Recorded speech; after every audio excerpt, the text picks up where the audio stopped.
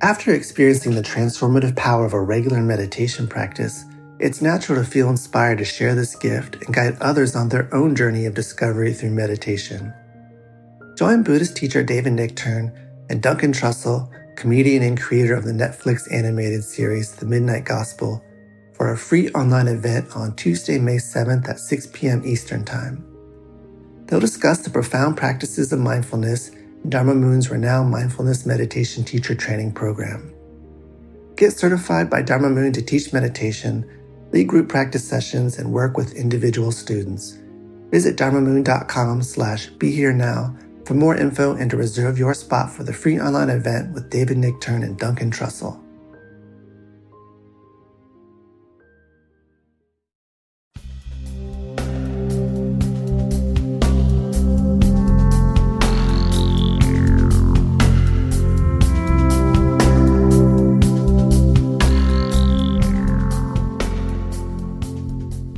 Hey everyone, back with Mind Rolling.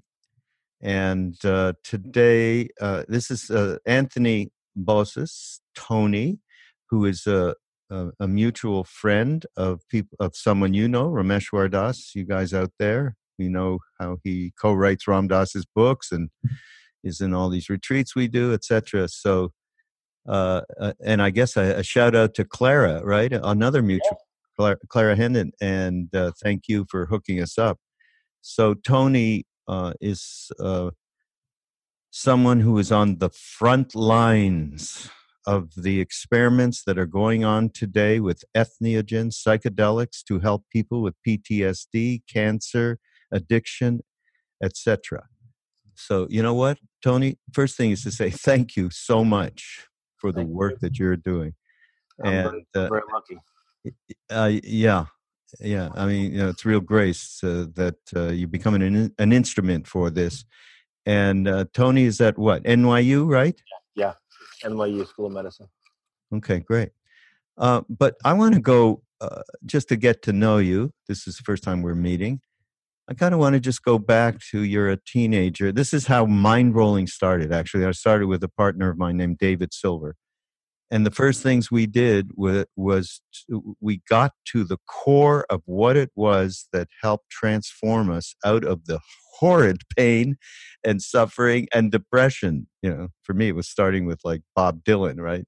Back then, somebody knows that there's pain and depression and a horrible scene going on. I'm not the only one. How did you come through this knowing there was a path possible for you to be beyond mind, ego, and emotions and all that? Yeah, well, Dylan was part of that path as well. Yeah, good. You know what? I have to say this. It's crazy, but I don't know if you saw Rolling Thunder Review, which is a film by Martin Scorsese that is on when Dylan went out in 1975 and he went out in Whiteface. It is a staggering. The film is great because it's Scorsese, but Dylan he redeemed every bullshit thing that he did after that. Right. Like Elvis, belts at Madison Square Gardens, changing the melodies and the structure of the song to kill you. He killed me. So we're on the same page. Here we go. So not only have I seen it, a good friend of mine is Amir Barlev, who had produced the recent Grateful Dead movie. And he provided me with a ticket to the VIP showing with Scorsese at Lincoln Center about a month ago. Oh. And we saw the world premiere with Scorsese and much of the crew who was still alive. And it is incredible. And I went home and for about a week watched it every morning on my Netflix, especially the music pieces. To the point my wife said, "Why every morning are you watching those clips of Dylan?" Because that's the gold. And you're right, that was a dividing point, and that was an incredible slice of incredibility. So that is something that was beautiful. Yeah, it was. So the commitment and the authenticity, the charisma, and of course the words, the stories, they all came together.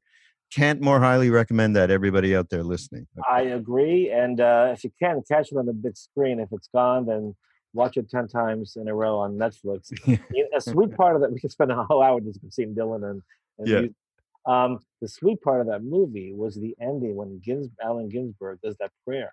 Mm. So the movie's about this incredible road tour they're all on with Joan Baez and Joni Mitchell was there. I mean, Sam Shepard. And at the end of the film and the end of the tour, Allen Ginsberg comes on and does a beautiful prayer to create your own redemption, find your beauty, and send it out into the universe. I'm paraphrasing the yeah. great Ginsberg. And the movie ends with another rendition with Bob and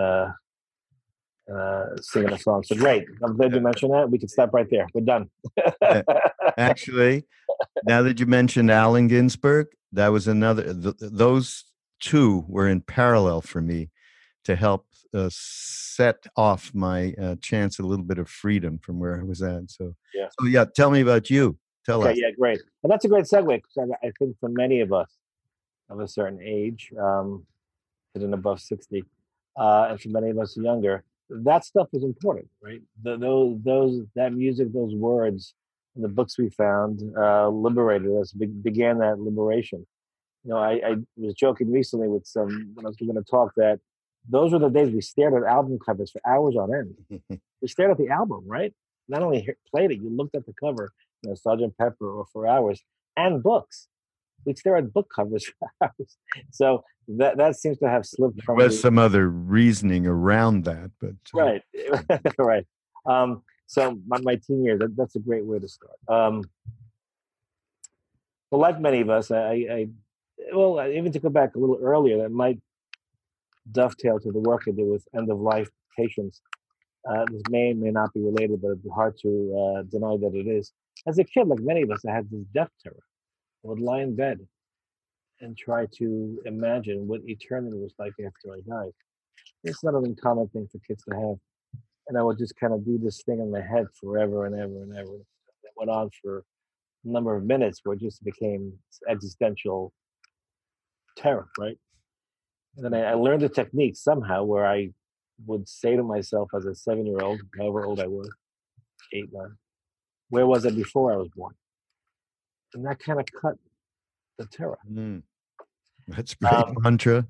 Yeah, but that led kind of a path. And I grew up in a Greek American Orthodox family. That was a really mystical tradition, the Eastern Orthodox Christian church. And I'm still very close to the leadership and people within the church. It's quite a mystical lineage of Christianity that still persists. And like many of us in my teens and really into college, came across the books, of course, of Ram Dass and other mainly Zen Buddhist texts and lineage from my own path and a lot of Vedanta. And then, linking to this work, came across in my early 20s the research on psychedelics that was done back in the 50s and 60s, and began to read Huxley and Watts and the whole group of incredible writings. And that had really jolted me. I had been already fascinated by mystical experience. What is that experience at the core of all religions? And continue to study or try to comparative religion or comparative mysticism. And then comes across this way that we could have that potentially with the right set and setting through these medicines. And they've been doing that for thousands of years. Now, this is by this time, the late 70s, early 80s. And I made a horrible career move thinking I want to do psychedelic research. Well, there wasn't anything happening. But eventually it turned out. So sometimes in life, if you put your intention in the right direction, maybe you get lucky and 30, 40 years later, it came around. A little patience helps too there. Man. So that's part of it. I began, as many of us did, with TM back in those days. Probably because I thought it was important, probably because George Harrison did it. And that kicked open a path of course, meditation. And ever since, that was a big opening period. And those three paths of Vedanta and Zen and Christian mysticism remain important. And I'm very grateful, very lucky to be doing this work that does generate those experiences. And I will speak about it today, how these medicines can generate those mystical experiences that we see at the mystic core of the world religions. And that additionally, we'll get into this in detail, we see have therapeutic value along a number of clinical applications. The one I'm most interested in is people is dying. How do we die well without anxiety? So I kind of can loop back to my being in bed at age whatever it was, thinking, how do I even absorb or understand that? And these medicines have certainly shown a way out. So um, that's kind of a brief beginning. Mm. So one of these things I took a look at, which of course really interested me. Oh, I should say right from the get-go, you said in a TED talk, we have to, something like this, we have to separate out the cultural frenzy of the 60s with this rigorous scientific approach, right? Does Yeah. that ring? Yeah. I felt deprecated there. Okay, yeah, that cultural frenzy we had. First of all, it was an incredible amount of fun. Okay, and we can't forget about fun. Right. And as Ram Dass himself says, like so many of us, right, went through that whole thing, and then many of us, meaning people who are now more firmly ensconced in meditative practices, much more than using psychedelics. As a result of going to India, and in our case, meeting this particular being, Neem Karoli Baba, the man in the blanket that we talk about all the time.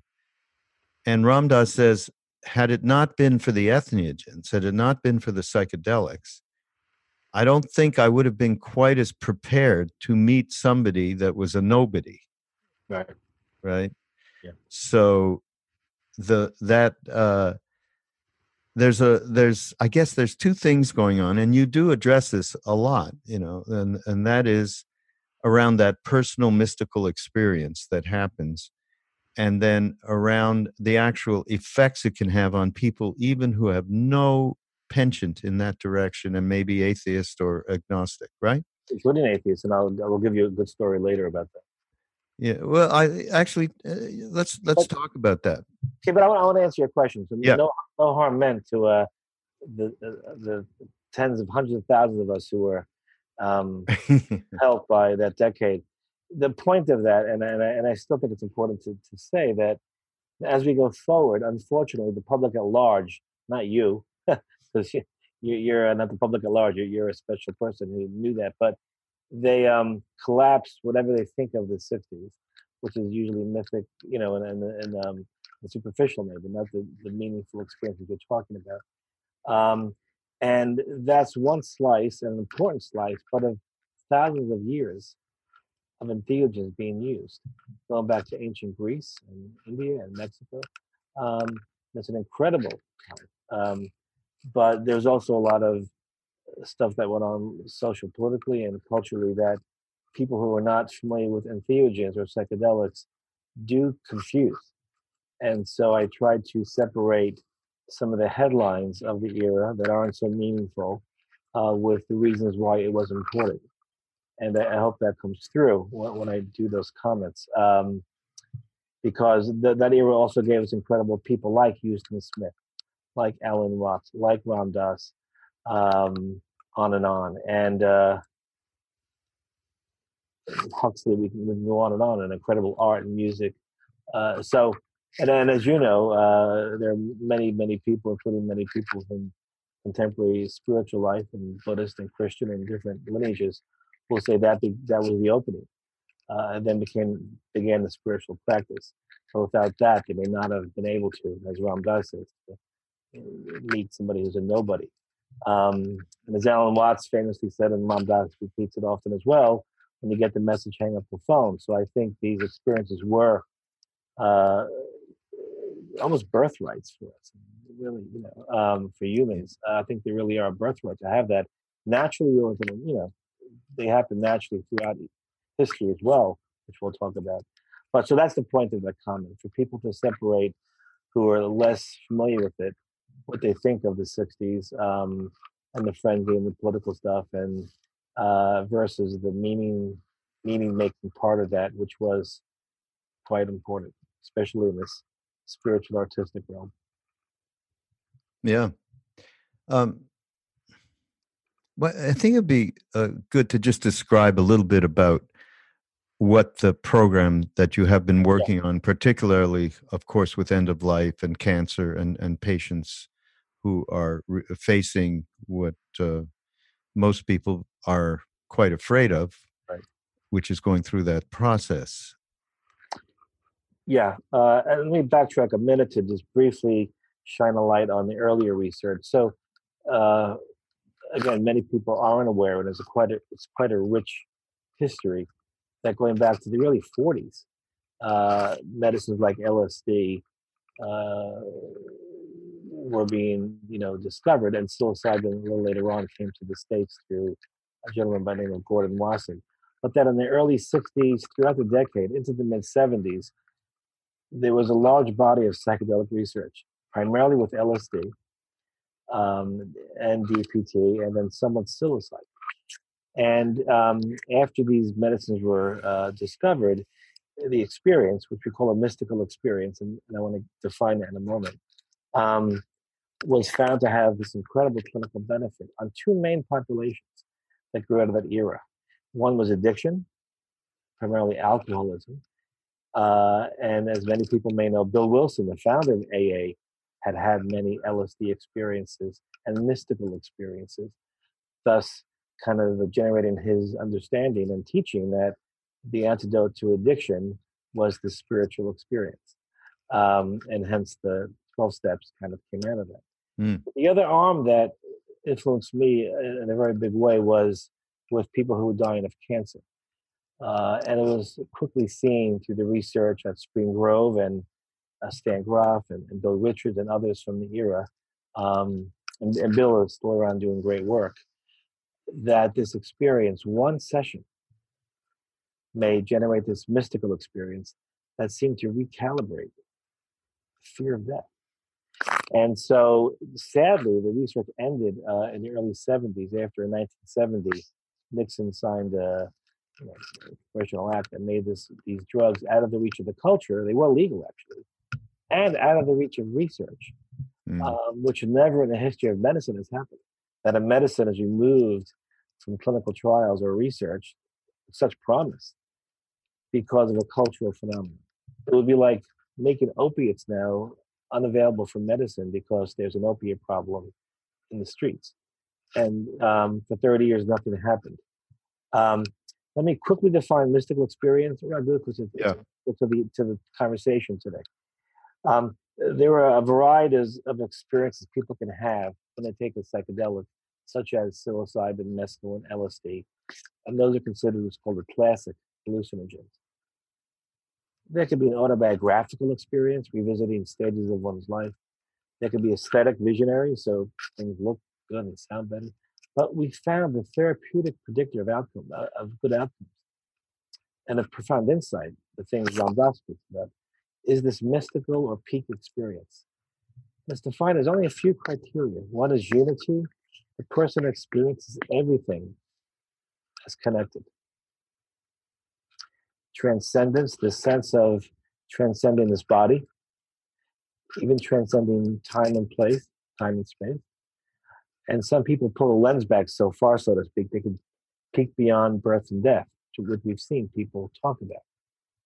If you're dying of cancer or of anything, and you're aware that the body is beginning to fail and will soon stop working, we're so attached to the body that the insight many people get, that I think is the recalibrating insight, is that I'm not this body. I might be something more.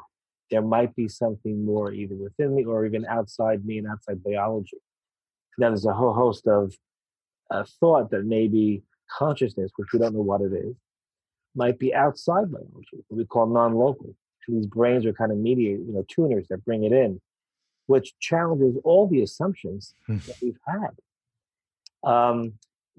That's a main feature. Then the other features are sacredness, profound senses of holiness and wonder, positive emotions, love and gratitude, ineffability, impossible to speak about, but they do a good job. And one is called paradoxicality. People experience that in the awareness we're both in now, that I think we're both in. I'm not sure where you're at. I think we're both in now, right? Um, doesn't make sense, but in that state makes perfect sense. Something like, I was dead, but I never felt so much alive. Or I experienced the emptiness of everything that was filled with the everythingness of the universe. And so those are the main kind of features. So that's the mystical experience. So now fast forward 35 years or so, and we're in this incredible reemergence that a lot of your viewers I know about. It's been quite the talk of the town, psychedelics back in the culture. And gratefully, we resumed a number of sites around the world research. And the ones that I'm going to speak about today involves picking up where they left off decades ago. Can we give this medicine, psilocybin, the active ingredient from a mushroom, street language, the magic mushroom, to a person with cancer, with very intense anxiety, or someone who's dying, and measure their effects? And we're happy to report that in 2016, Johns Hopkins, along with our team at NYU, following a prior study at UCLA with Charlie Grobe, showed that had findings never seen before in the history of medicine, which always sounds strange coming out of my mouth, but it's true. That this one dose, this one session, dramatically reduced anxiety and depression for weeks. 80% reported a tremendous drop going down up to 6 months, and we're still following the ones who are still alive. It also reduced something called demoralization, which is an awful experience associated with end-of-life distress, where you feel demoralized, hopeless. It enhanced spiritual well-being, and on and on.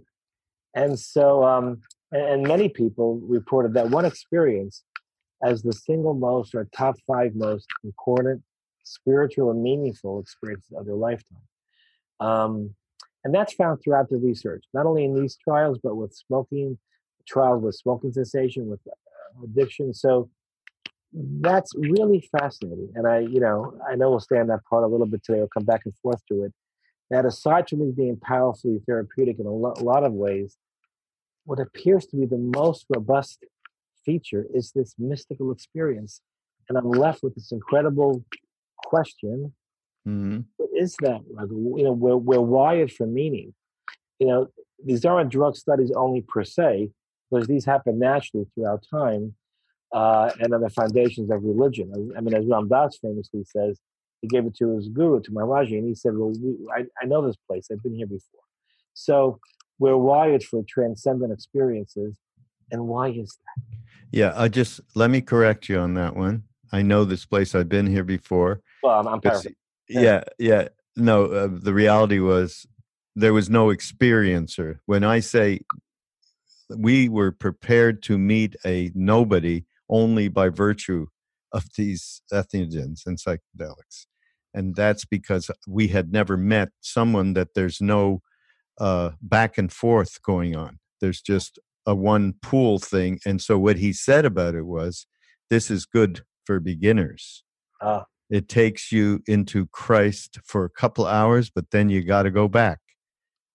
It's best to just love like that. That's what he said, from the non-dual place. That's where it was all coming from. So, yeah, there wasn't anybody experiencing. I mean, he jived Ram Dass because Ram Dass, when he went back to America, thought that he had tossed it over his shoulder.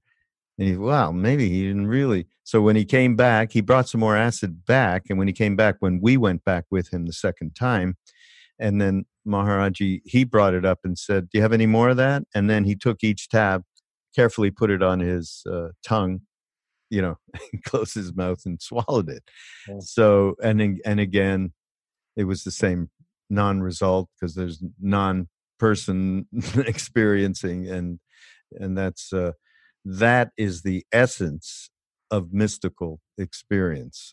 That is the actual nth degree of what you see when you do take an entheogen and experience is that direct, complete interconnection with everything. And it's funny. I think Rick Doblin. Yeah, very well. Yeah, very well. So I did a podcast with him. He said, you people who originally took psychedelics that drove you to the East, and now you have been engaging in Eastern practices, either Hinduism, Buddhism, or whatever, Sufism, and you have not taken any entheogens in all of this time. Many of you have not.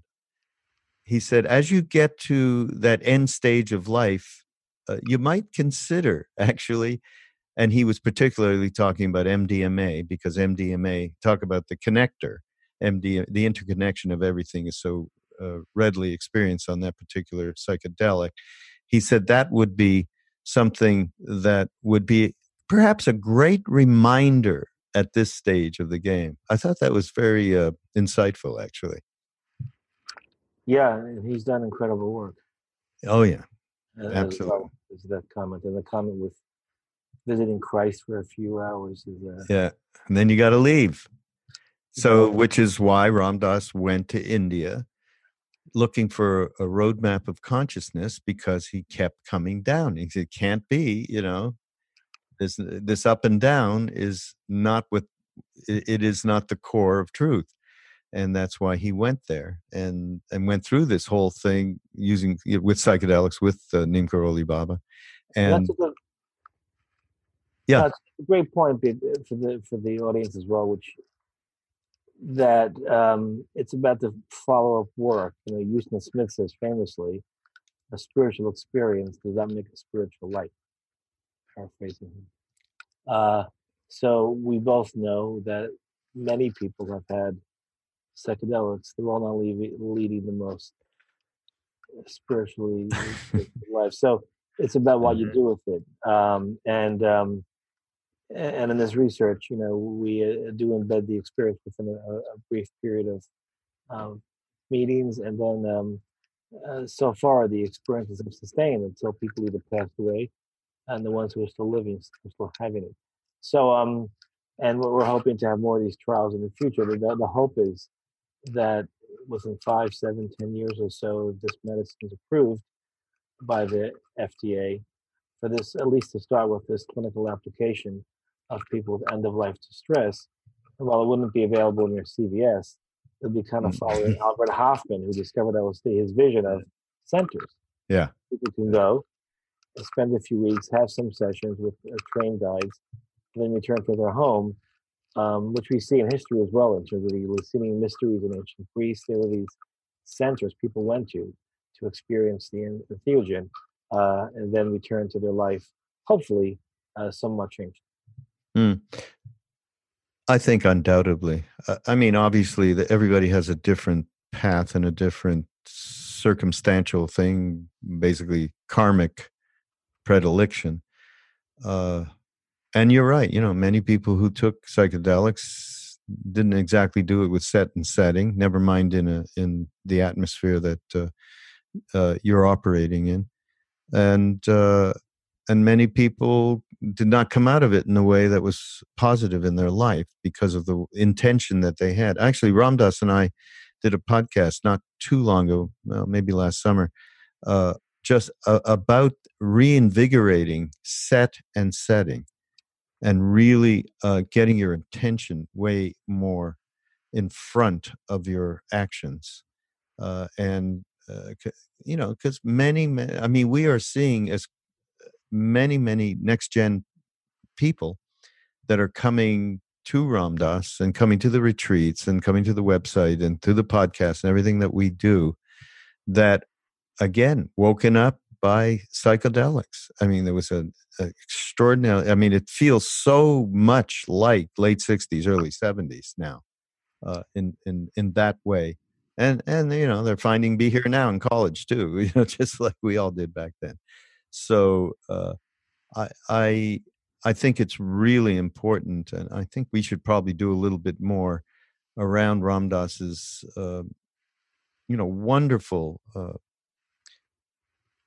relating of how you can have the proper intention use the setting and the set and setting in a way that is going to enhance the experience beyond the moment, so that it really takes action in your day-to-day life. So can you just talk about a little bit of the set and setting that you are working with? I really want to underscore that. And by the way, set and setting, and so set refers to the mindset of the person, where personality, so Intention is involved there, yeah. attention is lined up in that, and then the setting is where and how it's done. Mm. So a teenager taking a hit of acid in a noisy, crowded, chaotic parking lot with a band playing who's not screened properly, may have been drinking, and all bets are off. What might happen, right? Yeah, right. And by the way, set and setting, one of the original citations for it came out of a book that Ram Dass, then Richard Alpert, Ralph Metzner, who recently passed away, and Tim Leary, the Tibetan Book of the Dead, but the Second Book Experience, their version of that, where they mention set and setting. It's one of the first times it's mentioned in that. Oh, really? Yeah. So it's still very important. And it's important to say that with proper set and setting, we've had no serious adverse effects in many, many cases across the sites. You can't say that about people doing it without that kind of set and setting and intention. So we meet with people for about 4 weeks prior to their session.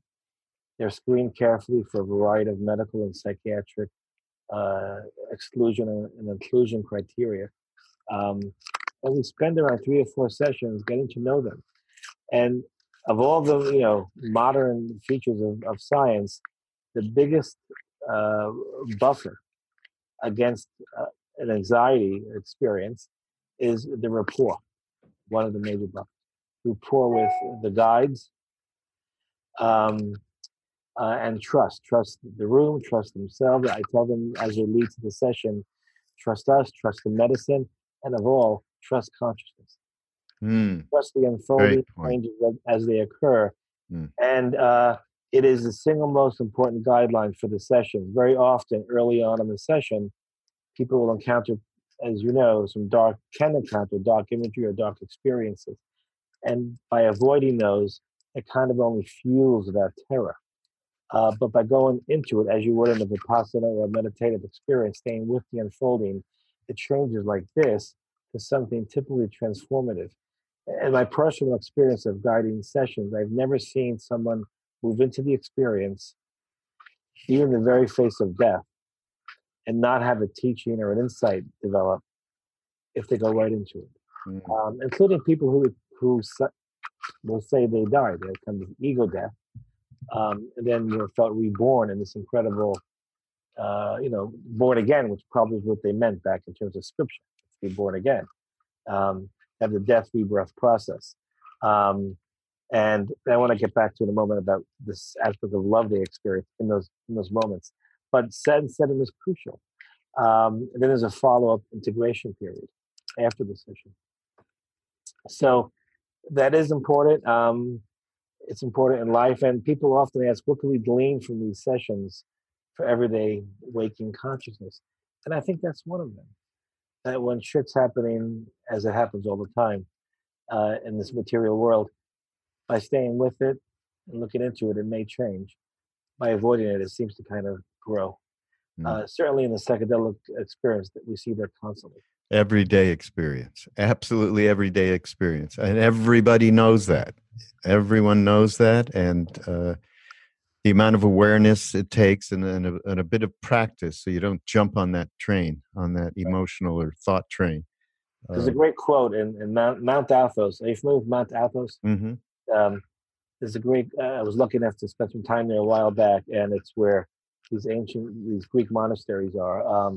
But they're like, it's called the Greek Tibet. They're like, at that mystic core, there's no difference. Zen monastery, Christian monastery. Yeah. There's an inscription among one of the monasteries, the monastery of St. Paul, where it says, if you die before you die, then you won't die when you die. Yeah. And that's this. So people read that and probably think, what the hell are they talking about? But that's the experience we're seeing in the research. Some people have these ego death rebirth experiences. which, as Thich Nhat Hanh once says, actually quoting Christ, that we're born again into the light. We're born again into a new way of seeing. And as a scientist or a psychologist or whatever, to watch that in a clinical trial is incredible. Mm. And it really reshapes how they die. It really does. Wow, that's so great, Tony. And I know that given the atmosphere within which you are doing this, which is a university, and what's the in between from the spiritual side, these experiences that you're describing, and then the treatment side, where we are looking to help these people to get beyond fear and give them tools to move forward on a day-to-day basis. There seems to be a little, how is that being integrated? The effects of the experience once they leave the study? Yeah, I mean, once they have this experience, and then, they're obviously not, this is, I don't know, how many times do these people do this? They have a placebo, which is, placebo, and then one psilocybin session. So that's right. Yeah. So they have this experience. Right. So, yeah, how does it connect with the treatment side? Because obviously you're not leaving them hanging. Right. So following the medicine sessions, there is an integration period, a follow-up period of weeks where we're still with them, exploring, talking about the experience. They do eventually leave the study within 9 months or leave the trial. People often ask what integration does. And so, not one person is the same. Some people have this powerful experience where they report just being immersed in an aspect of consciousness or consciousness. And they're fully aware, and they report that there's no death. This body is just a vehicle and all that. And so the integration might be a little easier with that one. We're just supporting what happened and being with them for a period of weeks. But the important part of integration is to take what happened and apply it. It's tempting at times for people to think this is a drug effect. It was just a drug effect. Now people don't tell us that. The ones who have it say, no, there's actually been a recent study done at Hopkins where people who had naturally occurring and or entheogenic induced mystical experiences report that experience of reality more real than this reality. So many people know that was reality. It's called the noetic quality. William James coined that term. That's one of the criteria. Encountering a sense of knowledge. But a lot of other experiences during their experience are things like forgiveness to people in their lives, people who've hurt them, trying to change the way they're living before they pass away. And not to leave that on the couch in the session room, but to go out and make it happen. So, in AA, they make amends, right? There's this, it's sort of going around and trying to apply what happened, to apply it, to make it part of the practice. So, but then they leave the study. Now, we're fortunate we stay in touch with them, and about a third or a little more have since passed away already. So it's you get to know people very, very closely, and as in palliative care, and I worked in palliative care, people you're close to that aren't there. So, and I want to just touch a bit on this aspect that, well, it's not scientific in terms of the data. It's what I think is driving the study in many ways. It's people talking about this love they get. And I try to always recall that because that is what they're telling us. I mean, we can show you charts and slides of depression, anxiety, all dropping, and they are. The data looks wonderful. Qualitatively, what's happening? What's the phenomenology of the experience? And the thing that I'm most personally struck by, as we all are, is they experience the sense of love. One, loving kindness towards self, one towards other people in their life, including people maybe in early life who haven't treated them so well. But then this sense of love is the ground of being, to quote Paul Tillich. And I like the Greek word agape, this kind of divine love, and that's incredible. And you mentioned atheist, and I often mention a woman named Dinah when I talk about these experiences, who was an atheist. As I often joke, a broken atheist, which is a serious, that isn't like a Hawaii atheist. That's serious. But she had an incredible experience of being bathed in God's love. Her words, and she says to us, she wrote down in this beautiful journal, "I don't want to say that because I'm an atheist. I don't believe in that language. But there are no other words to describe my experience than to say I was bathed in God's love." And I love that the poignancy of that contradiction. And she was doing wonderful. She's a lovely woman. So and love is a human word. We make these words up, Yeah, but right. so these are human constructs. God, love, whatever we call this. But what's the $64,000 question? They're all talking about this essence or energies, as some of the religions call it. The Greeks call it the uncreated energies of everything going on. What is that somethingness? And when it's accessed, we're seeing fear of death reduced. We're seeing people become less depressed. In some Hopkins studies, people are stopping to smoke cigarettes. And other studies, they're addressing PTSD. So not only is it a way to have insight into the nature of self or being or reality, we're finding if it's accessed, we're seeing clinical applications for healing. So there's like a self-healing mechanism within us. Mm, That regard is just, it's incredible. yeah. I mean, love. That word is tough. It's tough. It becomes an hallmark card. It's so Yeah, it's so much. So is guru. So is There's so many terms from the East that are impossible. Yeah, I love the path that say don't even say the word God or love. Try find because it gets overused. Yeah, But anyway, that's the word they use because for lack of any yeah. other word, Well, I think putting unconditional in front of it, I think, is a good thing, because all the love that we are used to, and the relationships that we have and that we've had even from earliest memories, are conditional relationships, which is, Ram Dass in his talks goes, when I met this being and he told me stuff that nobody could know about myself, and then I'm sitting in front of him and I realize, shit, if he can do that, then he knows everything, including all this really bad, dark stuff that's in my head.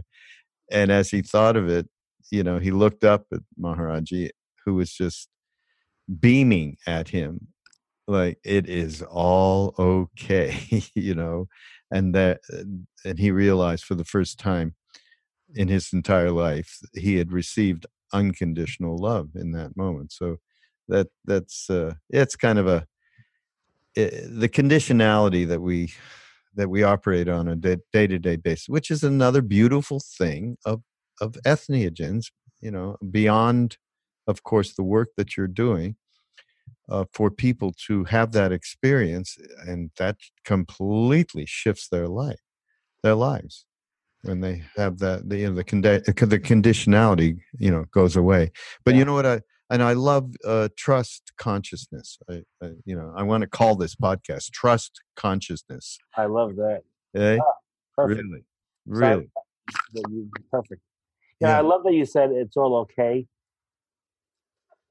Another uh, other language we hear a lot is that so people are often weeping during these experiences Hmm. for a variety of reasons, dying or leaving people in life. And when we ask them, very often the sentiment is that it was so gloriously beautiful, whatever this all is, but it's also so sad. It's also fleeting. We treat each other like shit. We hurt the planet. There's death. There's suffering everywhere. There's a word, kamalipia, I'm mispronouncing it actually in Greek. This a joyful mourning or sweet sorrow, this combination of both ecstasy and melancholy or sadness, but in a sweet way. Hmm. But in the end, they say, but it's all okay, even with the wars and the death and destruction and the crap we do to each other. Is it all okayness, as you just those words? But that's very touching, to hear that there's this transcendent sense of joy and eternal wisdom and acceptance, but they're keenly aware of the suffering all around them throughout time. I mean, Yeah. And ages of wars and wars to come. yeah, Well, we yeah, live in a crazy time now. The zeitgeist we're in now is just, yeah. Oh, it's really beyond the beyond. And that's, our ability to live on more than one plane of consciousness at the same time is absolutely a birthright. yep. Right? So, Yeah, and these experiences, I think, are birthrights. And the mm, question is, maybe we don't have the answer. Why are they so infrequent? Right? It's an amazing question. They seem to be pro-social, pro-ethical, pro-species, continue, right? yeah, why? Yet, here we Fear, are, fear, fear, fear, yeah, fear, right. fear. And which is an incredible, Loss of control, loss of power, all of it, the book you must know, Richard Buck's Cosmic Consciousness, the great. Mhm. He talks about his take on it, and it will increase with frequency as the species evolves. But there'll be more of these experiences, and to the point that could save the species. But we will see. It's an amazing time, by the way, to have these medicines come back, given the Yeah. current zeitgeist Oh, around the world with absolutely. authoritarian regimes popping up and the planet at peril. Yeah. At these return is quite interesting. Yeah. I'd like somebody asked you one of these things that I saw online. Do you think these drugs and experiences are tapping into something innately spiritual about humans?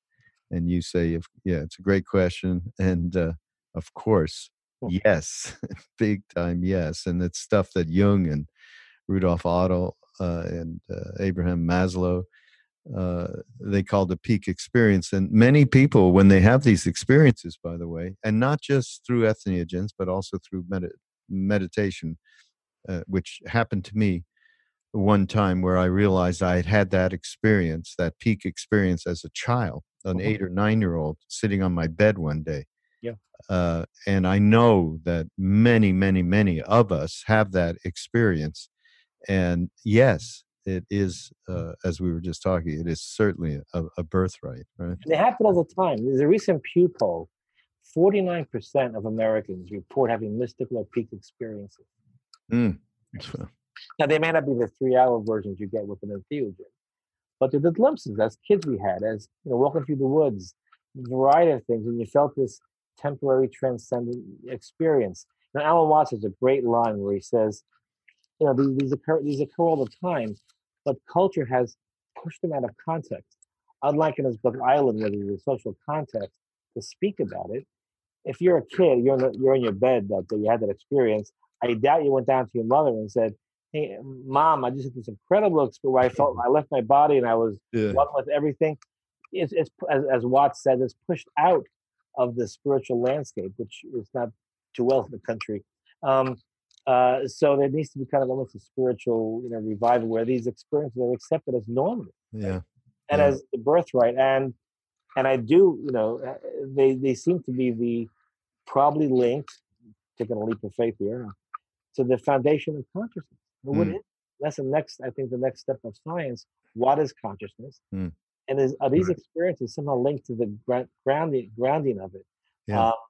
His Holiness the Dalai Lama certainly is, with Richie Davidson and these other neuroscientists, they are getting at that. Yeah, which is exciting. There's one interesting thing that many, and no one knows, so a lot's up for grabs here. But as you know, in the near-death experience, the experiences people have are very much like this. People who've died on the surgery table and returned to consciousness, they report the same experiences. So again, whatever that is being evoked. So some would say because of that, that's what happens. That's where we go. That's consciousness. Someone who could take the opposing view and say, no, it's just the dying brain generated this experience when it dies. My question to that would be, why would nature do that then? Why would nature be so, most things we're wired to do are for a reason to keep the species going, evolutionarily built in for a purpose.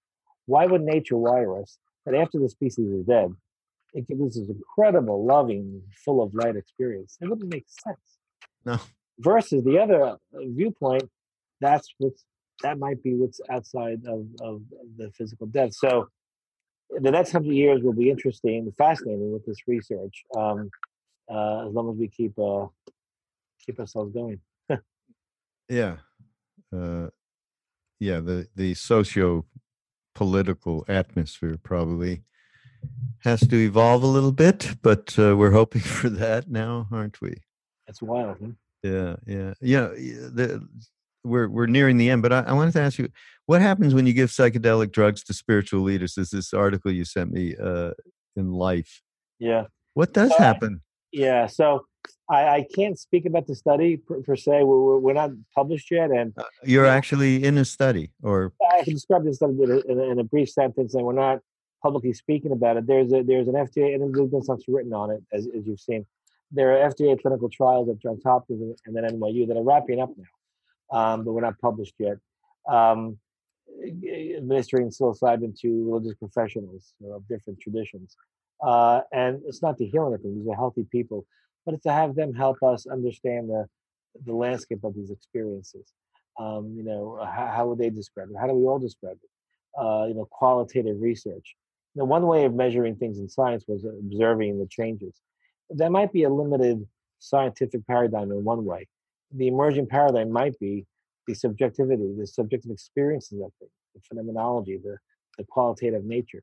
So by mapping together lots of people's experiences, we're getting a fuller landscape of what are these? And what does it mean for people who specialize, spend their life studying religion and mystical experience to hopefully have one of those? How do they describe it? So stay tuned. I can't go into it now, but I can say that much. But it's very exciting, and we're all trying to keep our the culture now is embracing this work, but we want to keep it also very measured and not right. Not have what anybody. happened last time. 50 years ago, this was very popular, and unfortunately, things changed. So we want to keep it in the scientific, rigorous realm for now, and plowing forward. Okay. Well, you'll send me a note when we can talk about this, because it would be fascinating. It would be part 2 here of this chat. I will send for you sure. note that the subject will say trust consciousness. Yeah, part 2. Yeah. The end, the ending, the finish. Yeah, really. There is no end. Yeah.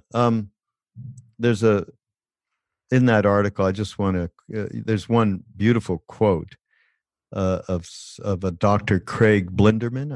Craig's a very nice guy. Yep. Yeah. He says, a return to entheogens for the treatment of psycho-existential suffering. Yeah. And believe me, and we all know that we've all got psycho-existential suffering. This is not limited to 10 people or whatever. May signal that medicine has come full circle to embrace the earliest known approach to healing our deepest of human agonies. Yeah, I mean, great. That is so great about, okay, anybody want to know why we are doing this, and you are leading this charge, Tony? And quickly on that note, that's a beautiful quote by Greg. This is a paradigm shift in how we use medicine. Every medicine we're all taking, your cardiac medicine, your blood pressure, your cholesterol, people's pain, they take it every day to get the desired effect. This is taken once or a few times. The drug's out of the system in hours. The experience transforms. Whatever that experience of all that is, the absolute, whatever you want to call it. That's a shift in how we look at medicine. It's activating whatever that self-healing mechanism is when we access a larger chunk of consciousness, whatever, and it's known by 1,000 names: the Tao, God, Christ consciousness, Buddha, nature, Sunyata. I mean, 1,000 names. It doesn't matter. Or pure consciousness. But when it's accessed, it's to study it scientifically is stunning, and we're all very grateful. And I'm grateful for you for giving me this chance to. No. I mean, this is a thrill. This is something I've wanted to get a little bit more into and discuss about. Hey, by the way, some of just thinking of the work that you're doing with spiritual leaders, with entheogens. So do you know who Mingyur Rinpoche is? I don't think so. Tell me. Okay, I'm turning you on. He is just the most wonderful Tibetan Lama. He's in a family. People are bored, by the way, Tony, of me talking about him. I have been talking about him week after week after week. He wrote a book called In Love with the World. He left his monastery. He's the son of Tulku Urgyen Rinpoche, one of the great Tibetan masters of the last century and a half. And Tulku Urgyen had 4 sons, 3 of which, one is Mingyur, one is Tsoknyi Rinpoche, and one is Chokyi Nyima. And they are extraordinary lamas. Oh. And Mingyur in particular left his monastery and went on a 4.5 year went as a sadhu around India with a begging bowl, because he wanted to completely eviscerate his identity, his masks, all of it. And he was an advanced being, an advanced meditator. His father was just taught meditation, I think even to the Dalai Lama, stuff like that. So he was part of an experiment with Richie Davidson and other neuroscientists where they were testing what happened in the brain of a being like this that could go into called upon states and eventually manifest and you could see it in all of the readings and so on. So Mingyur, they would say, okay, meditate now on compassion. Like that. Bing. Everything went, they could measure, he was there instantaneously. Okay. They were blown away that any being could do such a thing. Right. And to me, that leads us back to what we were talking about. This is our birthright. It is a birthright. This is obviously, and this Lama just proved it. Obviously, that became surface with him, not buried, surface. And this is our birthright. It is not the anxiety, depression, and so on that many of us relate to as me on a day-to-day basis. So that's another reason why these studies that you're doing are extraordinarily important. You're gonna send me that link on that, but I'm gonna get that's a wonderful story. That's incredible. Yep. Yeah. It is the birthright, and why there's such a separation is the age-old question. But that's the point of the practice, and yeah. Well, keep on keeping on, Tony. You too, my friend. Yeah, this is so great. Thank you for being here. And on Mind Rolling, part of the Be Here Now Network. Go to BeHereNowNetwork.com and catch all of these fantastic podcasters, from Jack Kornfield to Ramdas to Krishnadas, Sharon Salzberg, Joseph Gold. We have a pack of incredible people, Tony, on this network. Murderer's Row of spirituality. So again, thank you for being here, and everybody, we'll see you next week on Mind Rolling.